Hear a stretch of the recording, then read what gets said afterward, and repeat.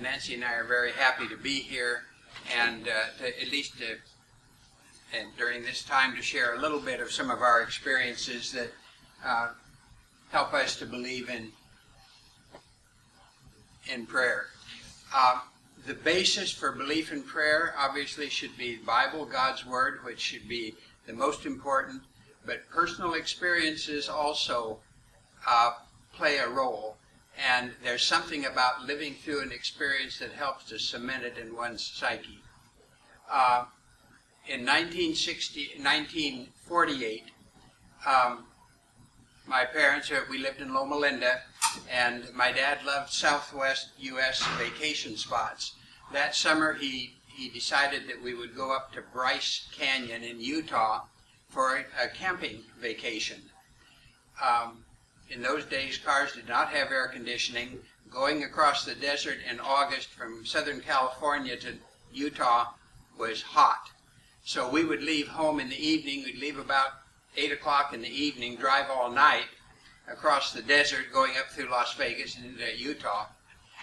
Early in the morning, it had been raining, and for some reason the car hit a slick spot, spun out, rolled, and it was very hard on that 47 Chevy. We had all our camping gear in the back, the four of us, my sister, myself, my parents. Fortunately, nobody was hurt, and the day was spent arranging in the town of Panguitch, Utah, about 20 miles away. A bus stopped, took my dad into town. He arranged for a wrecker to come out and all that stuff. So getting things arranged, getting the car towed in, and supper time and early to bed in a motel. I remember his prayer that evening. The four of us, 700 miles from home, a whole bunch of camping gear, a wrecked car. What would we do? Shortly after we went to sleep, there was a knock on the door and somebody hollering for Doc. In those days, my dad, who was a pathologist, used to do a lot of autopsies in area mortuaries. And it turned out the man knocking on the door was a mortician from Fontana, close by Loma Linda. He and his wife had been back to Detroit and had picked up a new Packard hearse. And we're driving home. They had stopped earlier than they had planned to. He just said he didn't quite know why they were impressed to stop at that particular motel. But anyhow, he saw my dad's name on the hotel register and learned what had happened. And the upshot was the next morning they loaded us and all our stuff in the hearse and rode home.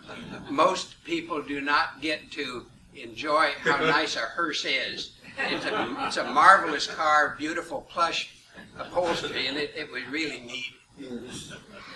But, God not only can answer prayer, but he's got a sense of humor. And so, it helped in my life to realize, yes, prayer is something that really works. Now, why do I pray with patience? I can't share what I don't have or what I don't believe. So, obviously, and I did not include the text and all the background stuff. I know that most of you are well acquainted with the myriad of promises in the Bible relating to prayer and also the spirit of prophecy. I've just been reading a very nice little compilation. It's just titled Prayer. That's an E.G. White compilation that has some beautiful material on this. But anyhow, I sincerely believe in the power of prayer.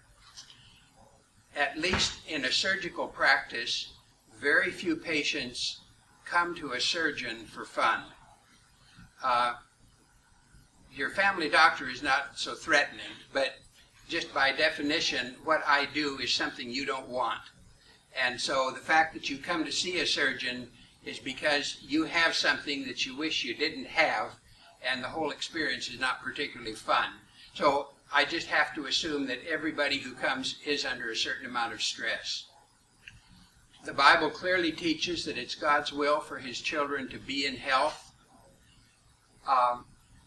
Patients facing surgery or serious illness are vulnerable. It's amazing how one's attention can be concentrated when you're getting ready for an operation. I went through a major surgery about 1.5 years ago. You know, I've been in an operating room lots of times. It feels a lot different when you're the one laying on the bed than the one doing the cutting. But a person does some thinking before you're put to sleep for a major operation that is perhaps a little more serious and deep than it would be otherwise. So patients are willing to listen. And I do believe that God wants me to share my faith in him and his love for them. He loves me, he loves my patients, and I should share with them that that's a part of my belief system. What do I pray for? In one of the seminars we've had already here, the difference between healing and treating was emphasized. I do pray that God will be with my patient, that he will bless him as he sees best.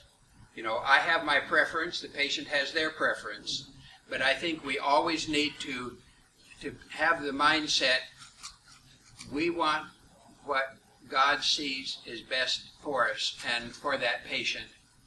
So I just always need to be willing to realize God may have a different outcome in mind than what I have.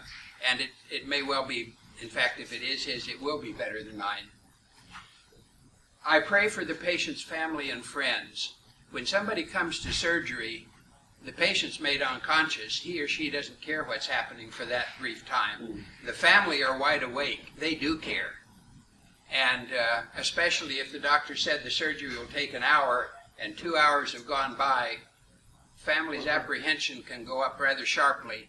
So, and the patient cares about their family. You know, if I'm going to be in surgery, my wife is going to care about what's happening to me. I want her to have the peace and security that God can offer too. I pray that God will guide my hands in judgment and help me to give the best care to that patient. Through better than 50 years of doing surgery, I don't think there are more than 2 handfuls of patients who have refused prayer. And I feel very sorry for people who don't have faith in prayer. Of course, most of the patients I had did not share my specific church affiliation, but it's awfully hard to object to the surgeon praying that God will help him to do a good job. And so I think giving that care to that patient is important. The effect on me. There are many physicians, and perhaps more prevalent among surgeons than others, of a well-developed ego and sense of self-worth. An arrogant surgeon, to me, is dangerous.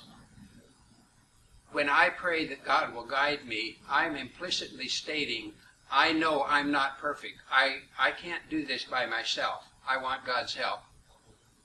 It reminds me of my fallibility. I can cut and sew. I don't heal anybody. I can't heal the incision. I can make the incision, I can cut out a bad appendix or whatever, but I can't do the complete job of curing this patient. It reinforces my belief that to be an instrument in God's hands is the greatest privilege that I can ask for. And I think as a physician, if God can use me as an extension, God could snap his fingers and solve the problem right now. But in this world, he has chosen to have people be his agents. They see that I'm dependent on God. They realize I'm including their family because this is often a part of what they are worried about. And in parentheses, I think it's very important for the physician to try to understand what is the patient afraid of. In the case of surgery, they may say, I'm afraid I won't wake up after the anesthetic. Or, I'm afraid that there will be a lot of pain. I'm afraid I will be disfigured if with some types of surgery, an amputation or a mastectomy. The patient may be afraid of that. I need to know what they're afraid of and be able to bring that problem to God in prayer. The post-op visit, to remember to thank God for the recovery that the patient has enjoyed. And it's interesting that even today there may be patients that I operated on 40 or 45 years ago who, when we meet, will again say thank you for the prayer. They never comment about what the incision looked like, but many times they will say, after we prayed together, I wasn't afraid. And I think that's an extremely important part of, I'll just give one illustration that to me was a direct intervention by God. During our time in Montemorelos, we were blessed to spend 5 years there. But I remember a young lady who had a big left kidney tumor, and I did a nephrectomy on her. It was a rather primitive operating room, very poor suction, open windows because no air conditioning, and it was an interesting atmosphere. At any rate, those of you who are physicians know that the renal artery carries a lot of blood. I had the artery clamped and cut, and somehow the clamp slipped off. And the field just fills up with blood instantly. A patient, probably within less than a minute, would be dead or would be dying. I remember just taking a big clamp and plunging it into the field of blood and caught the vessel. That wasn't skill. That was God's direct intervention. And, you know, it's not always that dramatic, but I really feel sorry for physicians who do not have the dependence on God. I think it's been a real blessing in my practice, and I think as we train young physicians, I hope that we can share with them the joy and the assurance that comes with knowing that God's our partner, God's running it. Thank you. Amen. Amen. We'll have some time for questions, hopefully, here at the end. So thank you, Dr. Small. And, so I'm just going to, let me just share with you my experience with prayer. So I went to Christian medical school.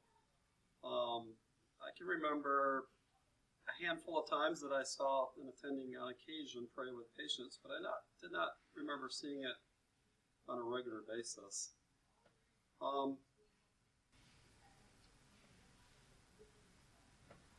And so I hadn't really learned how to make this a part of my practice. If a patient had asked me to pray with them, that would be no problem. But to do it on a regular basis with patients, I was very uncomfortable with. In fact, as a medical student, I went to Wildwood for a rotation. My attending was Dr. David DeRose. Many of you know him, and Wildwood at that time had a simple emergency room and maybe 2 beds, but we had one patient come in late at night when I was, quote, on call, who had a big laceration to the side of his face and his ear. He was elderly, very hard of hearing, but he came over there to have it stitched up. So I stitched it up, gave him a prescription for an antibiotic, and then Dr. DeRose said, "Oh, did you do the most important part of the procedure?" And I said, "What was that?" He says, "Oh, have a prayer with him." Well, I didn't really have a chart out in front.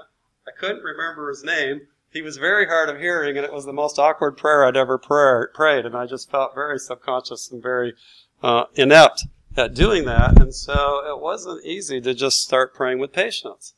So it wasn't until about 13 years ago, I knew of a couple of physicians that prayed with patients, and I kept thinking that would be neat to know how to do that, but I just didn't feel comfortable with it. I came back to Kettering in 2002, but around 2004, one of the very earliest sessions of Amen, just before we were getting ready to go to Amen, I remember an experience where I had a patient who got transferred from actually Hilton Head. She was on vacation down there.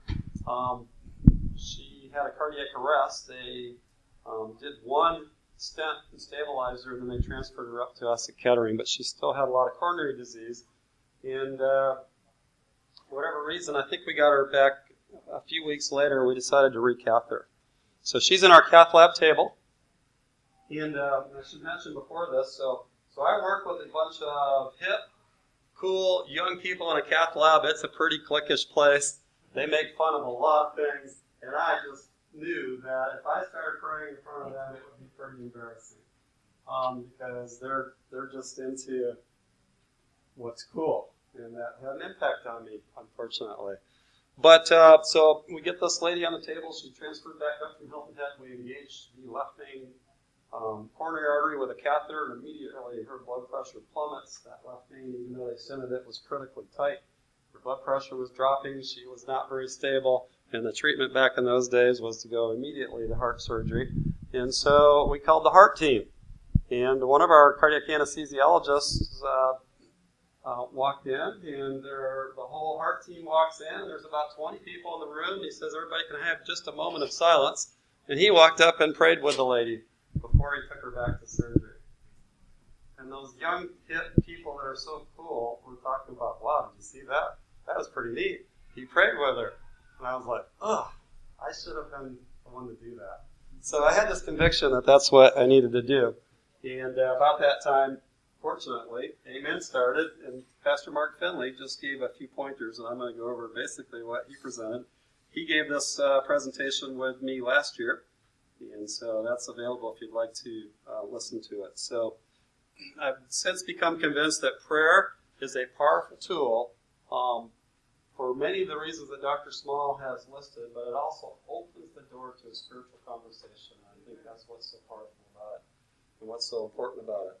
So I now am in the habit, after being mentored by Pastor Finley, to just mention to all my patients at the end of every encounter, whether I'm doing a procedure or seeing them in the hospital or seeing them in my office, to just say, by the way, one of the things I offer to do is have a prayer. Is that something you'd appreciate? And I'll talk a little bit about why. I'm not forcing any of my religion on them. I'm letting them know that I'm open to a spiritual dialogue. I'm offering to have a prayer with them. They can say no. Like Dr. Small, I've had now in the last probably 12 or 13 years, probably maybe 10 people that have said no, I'd rather not. And I've gotten rather adept at just saying, okay, that's no problem at all. And by the way, we're going to do this and this and this and have a good day and just try not to make a big deal of it. And they've mostly been comfortable with that. So let me just go over a few slides that I have, and I'll intermix a few stories about why this is so powerful. So in Psalms 107, verse 20, it says, He sent His word and healed them and delivered them from their destructions. There's a power in prayer. As Dr. Small has mentioned, it helps the physician, it helps the family, and it helps the patient. But we don't.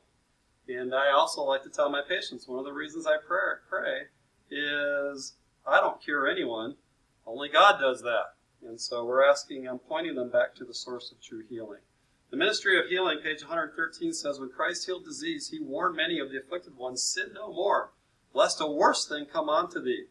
And thus He taught that they have brought disease upon themselves by transgressing the laws of God, and that health can be preserved only by obedience. And so I found that by praying with my patients, it actually enables them to make changes, lifestyle changes in their lives that put them back in harmony with God's principles. And often, by having a prayer with them, it opens the door to talk about, by the way, you have heart disease. This is caused by your lifestyle, your diet, by smoking, high blood pressure, cholesterol, diabetes, so we just get to go through all that. But heart disease is primarily a lifestyle illness. And so I have found that if I pray with my patients, that the Lord will give them strength in their lives to overcome smoking. It is way more effective than when I just tell them, you really should stop smoking. So I used to tell my patients, you really should stop smoking. Well, they know that. They're doing it because they are dependent. They have low self-esteem. They have no power in their life to change. They've tried to quit. Most of them have tried to quit many times. Mark Twain said, quitting is easy. I've done it 1,000 times. And many of my patients have the same experience. But when I pray for them that God will give them the strength to overcome the smoking habit, it's been incredibly more successful. And I believe more than 70% of my patients have been able to stop smoking since I've started praying with them. And I believe that gives them a power. So, getting them back in line with prayer. So I've told this story just about every time I've done this seminar, but it's the most powerful story. So I have a patient who came in. He was in his 40s. His father had died of a heart attack in his late 40s, and he was quite obese, more than 100 pounds overweight. He looked rough. He was wearing a vest, a bandana. He looked like a motorcycle gangster, but he rode a motorcycle from Dayton, where we live, down to Cincinnati, where he worked at a pretty rough job. He would come home to the bar in the evening. He'd binge drink over the weekends. He was smoking. He was overweight, and of course he was diabetic, had high blood pressure, and had high cholesterol, none of which was treated. He came to our emergency room with sharp chest pain. Turns out it wasn't his heart. We did a stress test. Everything was okay. But I had a serious discussion with him. And turns out in the discussion he told me, yeah, his life's a wreck. He's probably going to get divorced. Everything is just falling apart. And I just finally looked at him and said, look, you're on complete path of destruction. Your life's falling apart. You're not taking care of yourself. It's not heart disease. It's not a heart attack this time, but you have all the risk factors for heart disease. And if you don't make some serious changes, it won't be long. You'll be back, and it will be the real thing. And so his name was Stephen. He's given me permission. Actually, he's recorded this testimony on film with us because it's just very powerful. So Stephen, I said, Stephen, do you believe in God? And he says, well, no, not really. I grew up Presbyterian, but don't go to church. And I said, well, that's okay. God believes in you. And I said, so one of the things I offer to do with all my patients is to have a prayer. And he actually just reached out and grabbed my hands, and I prayed. I prayed that God will give him strength to change his diet, his lifestyle, to help get his weight under control, to give up smoking, his drinking, and help restore his life. And I just then told him, I said, by the way, I won't ask you to do anything I don't do myself, but I'm trying to be a vegan vegetarian. I don't smoke. I don't drink caffeine. I exercise, and I rest. And I said, Stephen, you ought to get back associated with a support group, a church group. I didn't enroll him in CHIP. I didn't give him any brochures. I should have. I've gotten a little more sophisticated. But all I did was pray for him. And Stephen left the office, and we decided he'd come back in a year. He didn't have heart disease at that time. A year follow-up, he came in. My nurse, who likes to jump to conclusions, said, wow, Stephen lost 100 pounds. I think his bariatric surgery was really effective. And I don't remember that, but I walked in and said, Stephen, did you have surgery? He goes, no, I didn't have surgery. And I said, well, you've lost nearly 100 pounds. We looked at his blood work. His blood sugar was now normal. His triglycerides and cholesterol had normalized. His blood pressure was normal. I said, well, what happened? He says, well, I did exactly what you said.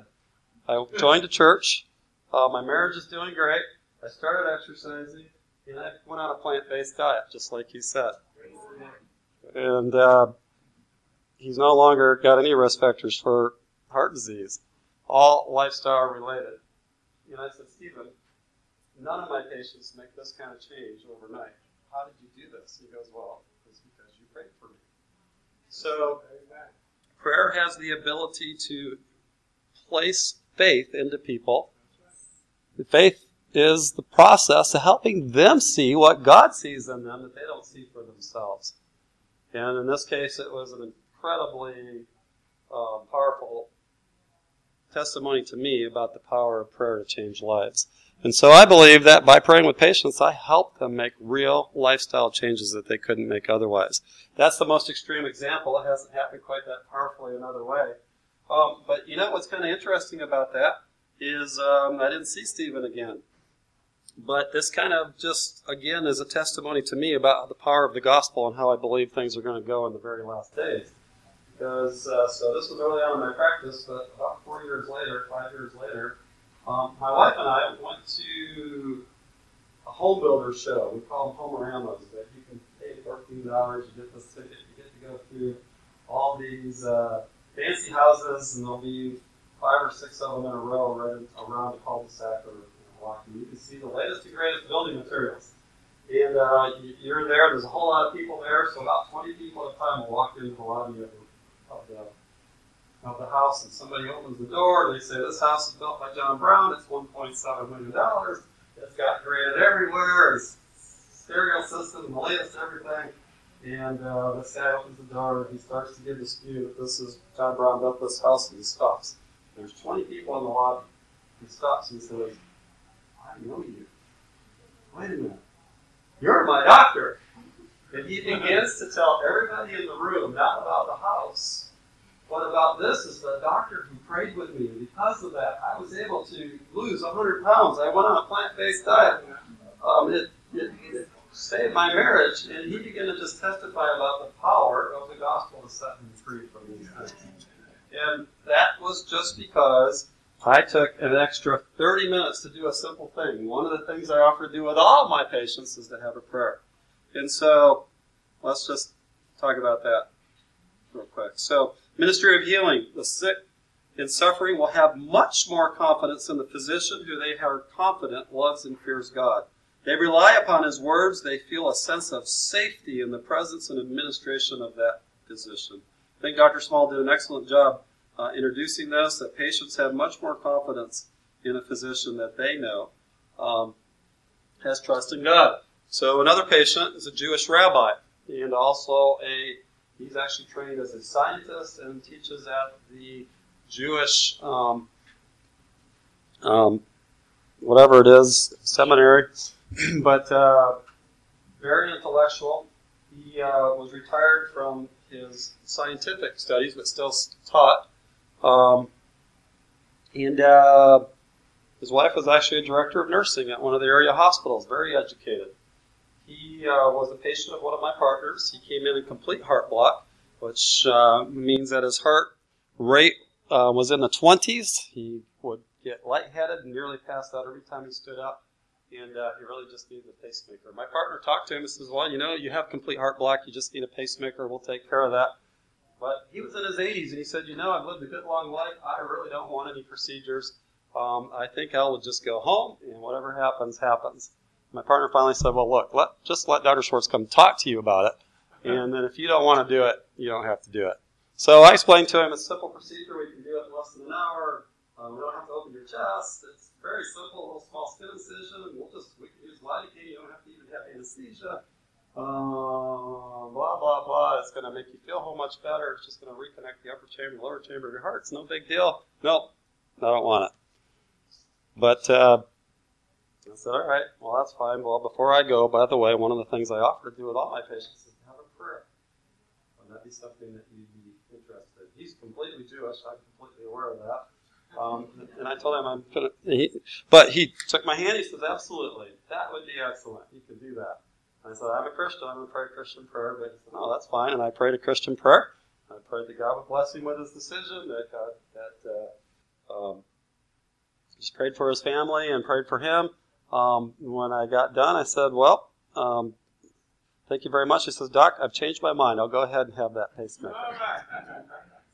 So you could talk about what the power of prayer is. But the interesting thing is my wife and I actually met with he and his wife over the next 2 years. We'd go to Panera and meet up and have a conversation because he was very interested in a praying doctor. And he was really interested in spiritual things. And we would have spiritual conversations about what Seventh-day Adventists believe and what Jews believe. But one of the times when I went to the restroom, he said, by the way, I want to tell you what I thought about your husband when he offered to pray. And he said, the first thought that came into my mind when he prayed was, Lord, thank God I found a doctor who doesn't think he's God. And because of that, he decided that he'd have the pacemaker. It's definitely, by being willing to have a prayer with a patient, we demonstrate our humility. We demonstrate that we're not the source of healing, that only God does that. but it helps direct them to a source where they'll have more confidence in the physician that's doing that when that happens. So, Ministry of Healing, page 118, only he who reads the heart can know with what trembling and terror many patients consent to an operation under the surgeon's hand. Dr. Small made that very clear. They realize their peril. While they may have confidence in the physician's skills, they know that it is not infallible. But as they see the physician bowed in prayer, asking help from God, they are inspired with confidence. Gratitude and trust open in the heart to the healing power of God. The energies of the whole being are vitalized and the life force triumphs. So there's something about prayer that restores hope in our patients. On the same page, wonderful are the opportunities given to the guardians of the sick. In all that is done for the restoration of the sick, let them understand that the physician is seeking to help them cooperate with God in combating disease.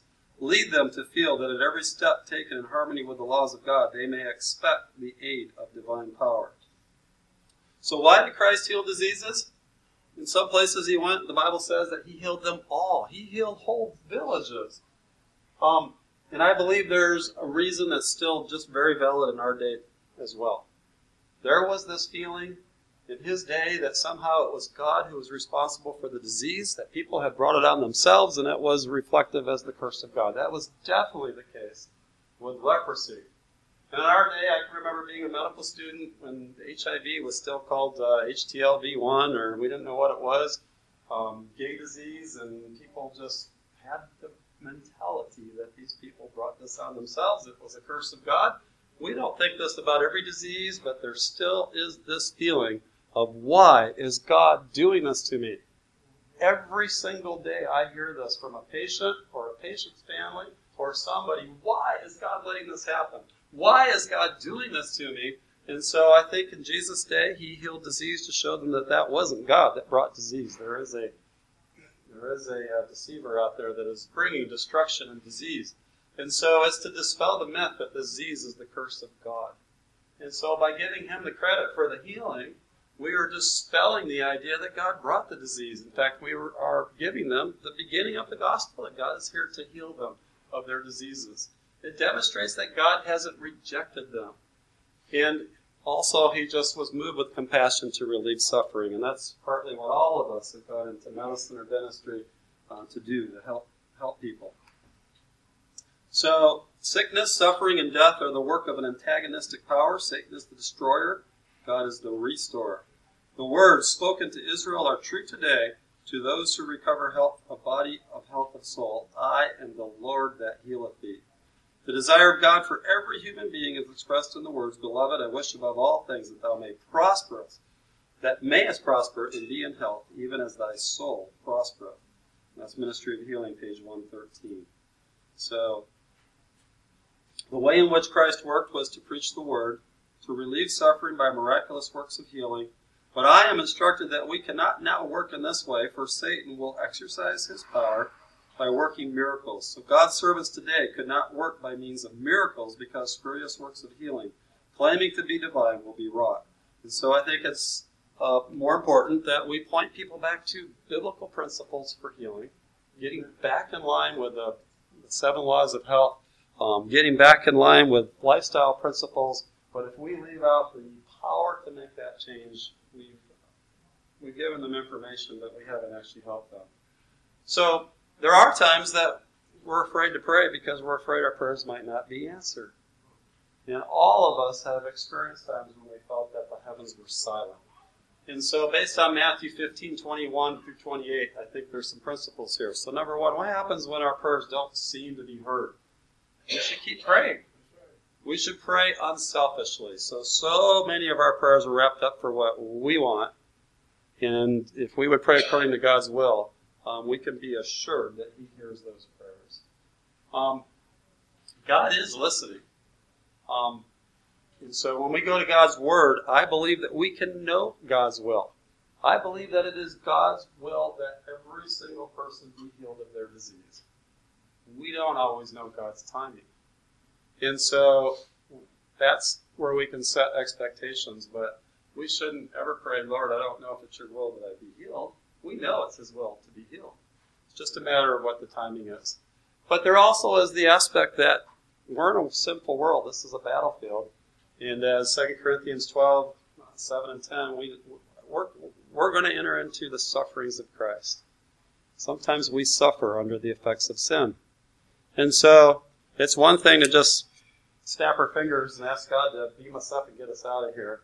But sometimes our prayers need to be that He will sustain us through the suffering that we're in, that He will give us a peace about it, that we know. If you know that God is for you and who can be against you, you can withstand anything. And so, how to pray with patience? These are pointers I got from Pastor Finley. He's pictured there in Rome. And so how to pray with patience. So don't be presumptuous. So there's this feeling that, I can't just pray with patience. That would break their trust, or I'm employed at a government hospital. I can't pray with patience. I don't think that's true as long as we're asking permission. If we're just presumptively saying, okay, now I'm going to have a prayer for you, that's different than saying, by the way, one of the things I offer to do is have a prayer. Would that interest you? Are you willing for that? So I always ask permission. The coolest thing about having a prayer is that now that patient knows that you're a spiritual person. Amen. And it is amazing how people respond to prayer. At least a third of the time when I first pray with a patient, they have tears in their eyes. They don't want to let go of your hand. Some of them will then start talking about spiritual things right then. I'll talk tomorrow night about a patient who's a fireman, but it was 2 years later that he's just brought up, Doc, you're a spiritual person. Can I ask you a question? Just because you pray with them, they know that you're not pushing something down their throat. You're not pushing your religion, but they know you're a spiritual person that when times get tough, they can come and talk to or ask a question to. And so it opens the door to a spiritual conversation. And then the other thing that I've become convinced of is that there's power in the reading of God's Word. Amen. Not just praying, not just talking about God, but actually giving them a Bible text. And so the very fearful patient who's facing surgery or facing a heart valve, or facing something scary, just to let them know that the Bible says in Romans 8, if God is for us, who can be against us? That brings real peace and it points them back to the source of power and strength. And then John 15:7 says that ask whatsoever you will, and it shall be done unto you. That brings faith, that brings hope. So just reciting Scripture is a powerful thing. So why pray? I think it's pretty apparent, but prayer imparts hope and divine healing. That's ultimately what we're trying to do, is have our patients healed from their diseases. And in fact, it's the only source of true healing. It keeps physicians humble. And I think this is important. It goes beyond what is expected. When a patient comes to my office and they give me their insurance card or they give me their credit card, and I see them, I listen to them, I make a diagnosis, and I give them a prescription, that's what's expected of me. It's really what I'm under contract for. They can get that anywhere. But now when I take an extra minute at the end of all that to say, by the way, one of the things I offer to do is have a prayer, they perceive that I care about them. Amen. That I'm going above and beyond what is expected of me as a physician, because nobody else does that. And the vast majority of them, except Dr. Small's patients, say, wow, I've never had a physician do that before. And now I have the ability to repent on behalf of the physician community that this isn't done with all of our patients, because we can't truly heal patients. And if we're not pointing you to the source of true healing, you should forgive us as physicians for not following Christ's methods. And so that can open bigger doors for bigger conversations. So the other big thing is we can reach people that the church will never reach. Amen. And so whether you pray with your patients, whether you give them a pamphlet, whether you give them a tract, whether you invite them to your church, the fact is we as physicians, as dentists, and as healthcare workers have access to patients that if you're a call porter, you won't get to see. I have several Fortune 500 company presidents who live behind gated communities and fly around in their corporate jets, but they're patients in one. Police officers, firefighters, I get people from all walks of life. I get people on the other end of town that I wouldn't be comfortable going into who are also patients of mine. And so instead of going out to where they are, they're coming to us. That is a huge advantage that Bible workers, call porters, pastors don't have. I think it'd be even more powerful if we went to them too as healthcare workers. But we have the opportunity. They come to our office. And so sometimes people will raise questions. Is it really ethical to pray with people, to impose your religion on them? Well, I'm not imposing my religion, and I'm merely asking them a simple question, and I don't think that's not ethical. What if they're a different religion? First, when I came back from the first day in and started praying, I would start looking at a few patients during the day and think, oh yeah, that one looks spiritual. I'll offer to pray with that one. But no, he doesn't look quite, so I better not. You know what? It's the ones that I didn't think were attuned to spiritual things that are the ones that get the tears in their eyes and begin to cry. And so I had a lady that said, by the way, one of the things I often do is have a prayer. She says, well, I don't believe in God. And I now say, well, God believes in you. She said, well, I'm a Wicca. She's a Wicca witch. And I said, well, I'd still like to pray with you. Would that be okay? I said, it can't hurt. And she said, okay. And I prayed with her.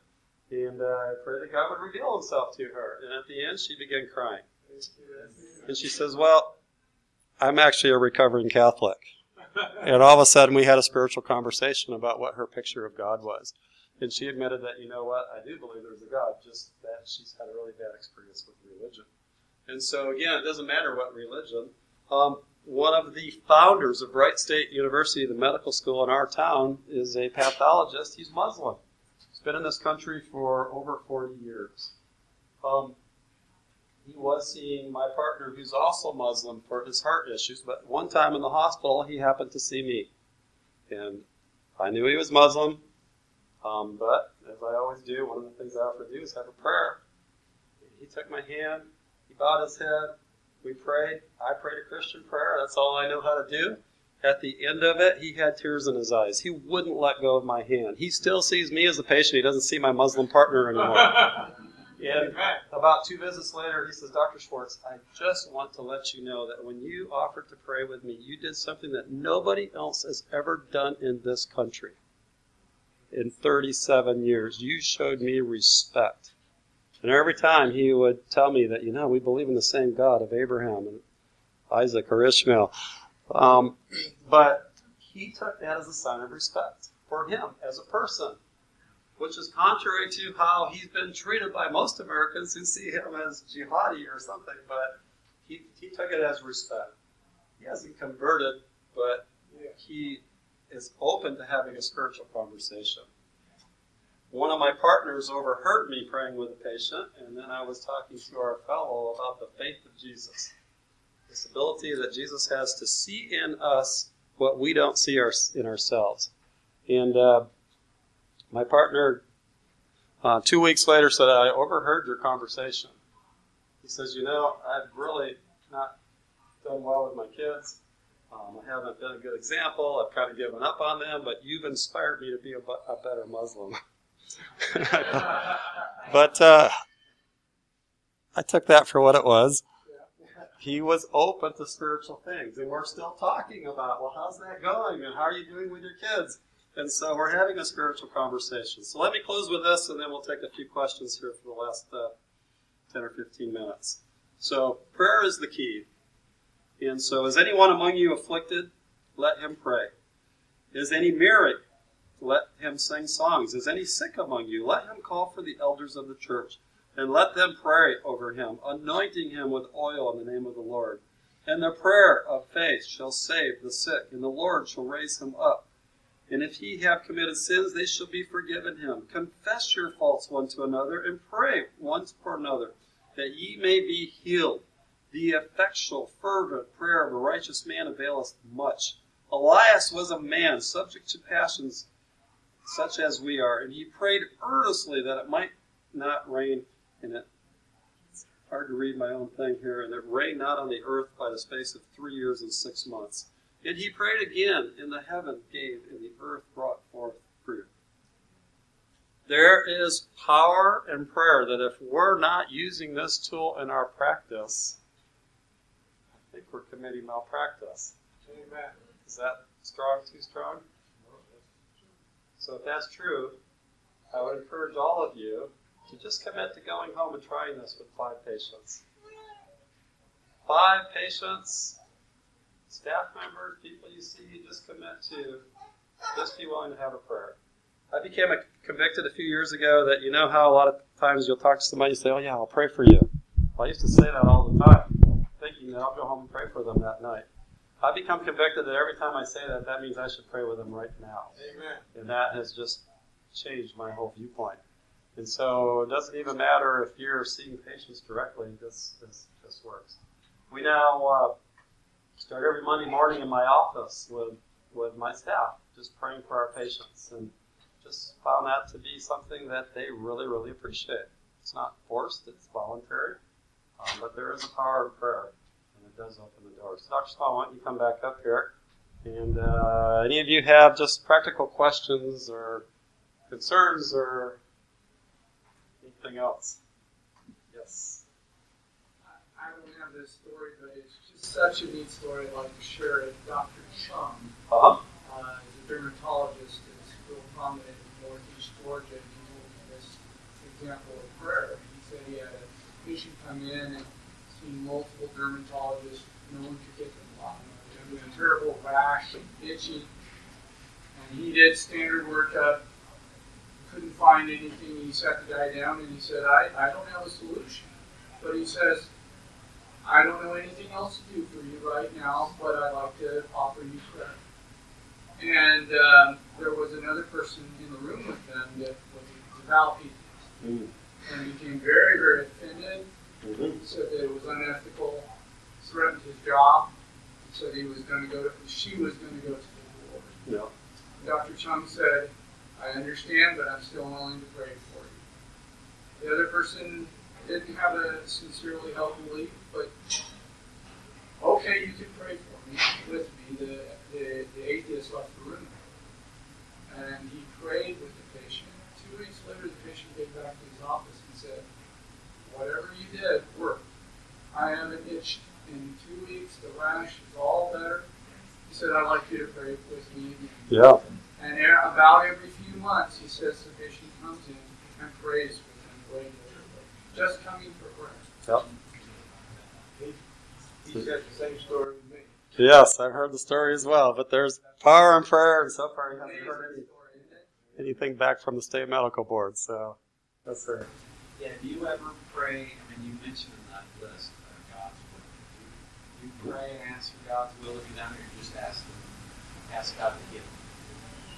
Ask God, ask God to be with them, yes, I think I do sometimes say healing, but it's always in the context of God's will. I truly believe that God wants patients to get well. So I think that's a valid prayer. And I think I see what you're saying. I'm not trying to tell God what to do, and I'm not wanting the patient to think, well, there's an out if things go bad, that it wasn't God's will. Yeah, no, I agree. I sometimes do, more commonly if I'm praying for somebody at church, or maybe because I treat heart disease that I expect them to come through well. But again, I usually pray, Lord, we know your will, that you believe that you want to heal. I do tell patients that we know that God's will is that they be in good health and that they be healed. But then I explain to them we don't always know God's timing. So I don't want to give the impression that God wants some people to suffer and others not. I don't think that's the case. So a little bit cautious of that. Okay. Another example, some of you may know in the very early history of Kettering Hospital, Kettering was opened in 1964. But prior to that, a pair of Adventist anesthesiologists moved to Dayton because they knew the hospital was going to open and they wanted to be somewhat established in order to help the new hospital. It was a Dr. Vernon Luthus and a Dr. Dean Johnson. this was in the very early days of open heart surgery. Open heart surgeons can be people who are somewhat opinionated, and They're surgeons. Dr. Richard DeWall was really the pioneer of open heart surgery in the Dayton area. At any rate, this was a couple years before Kettering opened, and there was a case of a heart patient who was crashing. They were just super, super ill. It was an emergency surgery, and it looked very poor. And when the surgeon was very concerned about this patient's chances of surviving, Dr. Luthas was the anesthesiologist, and before starting the anesthetic, he did ask for time to have prayer. The surgeon wasn't very happy with it, but anyhow, he finally agreed. Dr. Luthas had a prayer. The patient did spectacularly well, and the surgeon afterwards said, I'm happy for you to pray for any of my patients, because the results were so good. And it opened the door. The Dayton area was afraid of Adventists. They had many very interesting ideas. One of them was, I think, that men did all the cooking. That of course, they knew about Sabbath, but they had some very weird ideas. And so Adventists were not a popular breed at that time. But a physician like Dr. Luthas did his praying, and the results of that prayer did a great deal to open the community to accept Seventh-day Adventists as people. Yeah. So we have about 4 more minutes. Any other comments? All the way in the back. Well, I was just wondering, if you have a patient that doesn't have a diagnosis or comes back and doesn't make those life changes, you still offer prayer for that too? And how does that kind of go on when it's not looking so positive? Yeah, so you pray for patients that have changes, but then they don't see the changes. So yeah, I keep praying. So I have patients that I've talked to, so how are you doing with smoking cessation? I said, wow, we prayed for you last time. And then I'll talk to them. I said, do you believe God has power to give you victory for this? Is God all powerful? And they'll say yes. And I just try to keep reminding them that the power is in the Lord and keep pointing them to it. But sometimes it takes repetition. Jesus cast out demons from Mary how many times? So he didn't give up. And so I try never to come across as condemning to my patients that don't follow my recommendations, but still constantly try to point them to the source of hope and His power. Comment about that? I think that Mrs. White talks a lot about having an attitude of prayer. It doesn't mean being on our knees all the time, but I think part of it is at least in medical practice.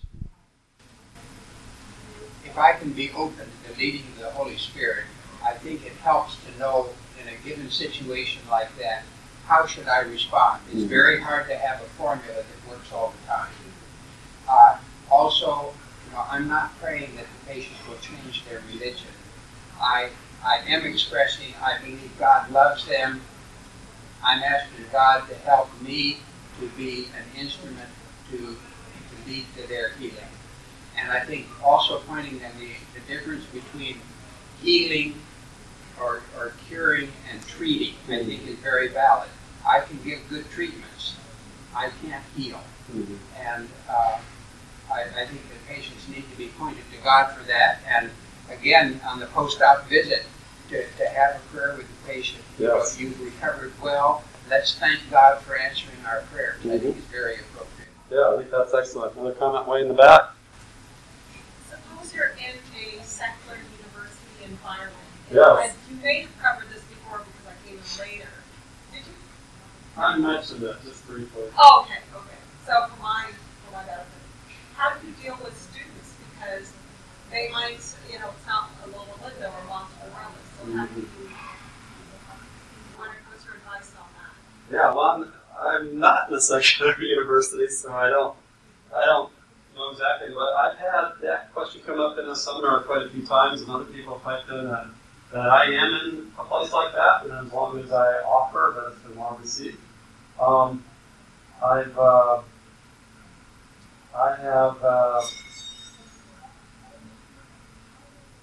guess I have directly the capacity of a physician. I've gone over to visit church members in the VA or various places and gone in and prayed as a physician, and that's not been a problem, but I wasn't the on-staff employed physician.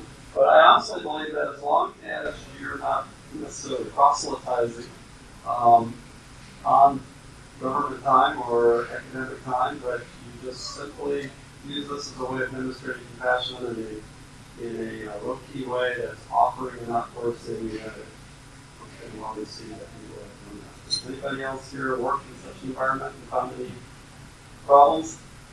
Any comments? I've worked in that environment, and what's very fascinating about that is there's a need even more so than even in our Christian institutions. You'll find out that stepping to that next level, being able to redirect our focus to no longer us as the physicians, but rather to God, brings a new breadth of clarity to the patient, even to the students that are coming, because they didn't expect that. And there's such a need for that. And I think that's all called to God's second coming, more coming closer. Amen. So yeah, I think we need to dare to be Daniels in Babylon, and unless somebody asks you to stop doing it. Now, I don't try to keep forcing it on a patient who has told me they'd rather not. I used to make a little MP in the bottom of my chart, so I try not to ask them again. However, I've had some of them capitulate down the road. So, Dr. Small, would you close our session with prayer? Okay, and I want to make one other comment too. Many times we are dealing with patients who are not going to get well. And many physicians find it hard, in my experience at least, particularly oncologists, when a cancer patient was dying, it was very hard to make rounds on a patient. They have nothing else to offer. Mm-hmm. And, you know, as a Christian physician, there have been many times that, you know, the best I can do, I can hold their hand, I can say, I love you, God loves you, here's what we're doing to try to keep you comfortable.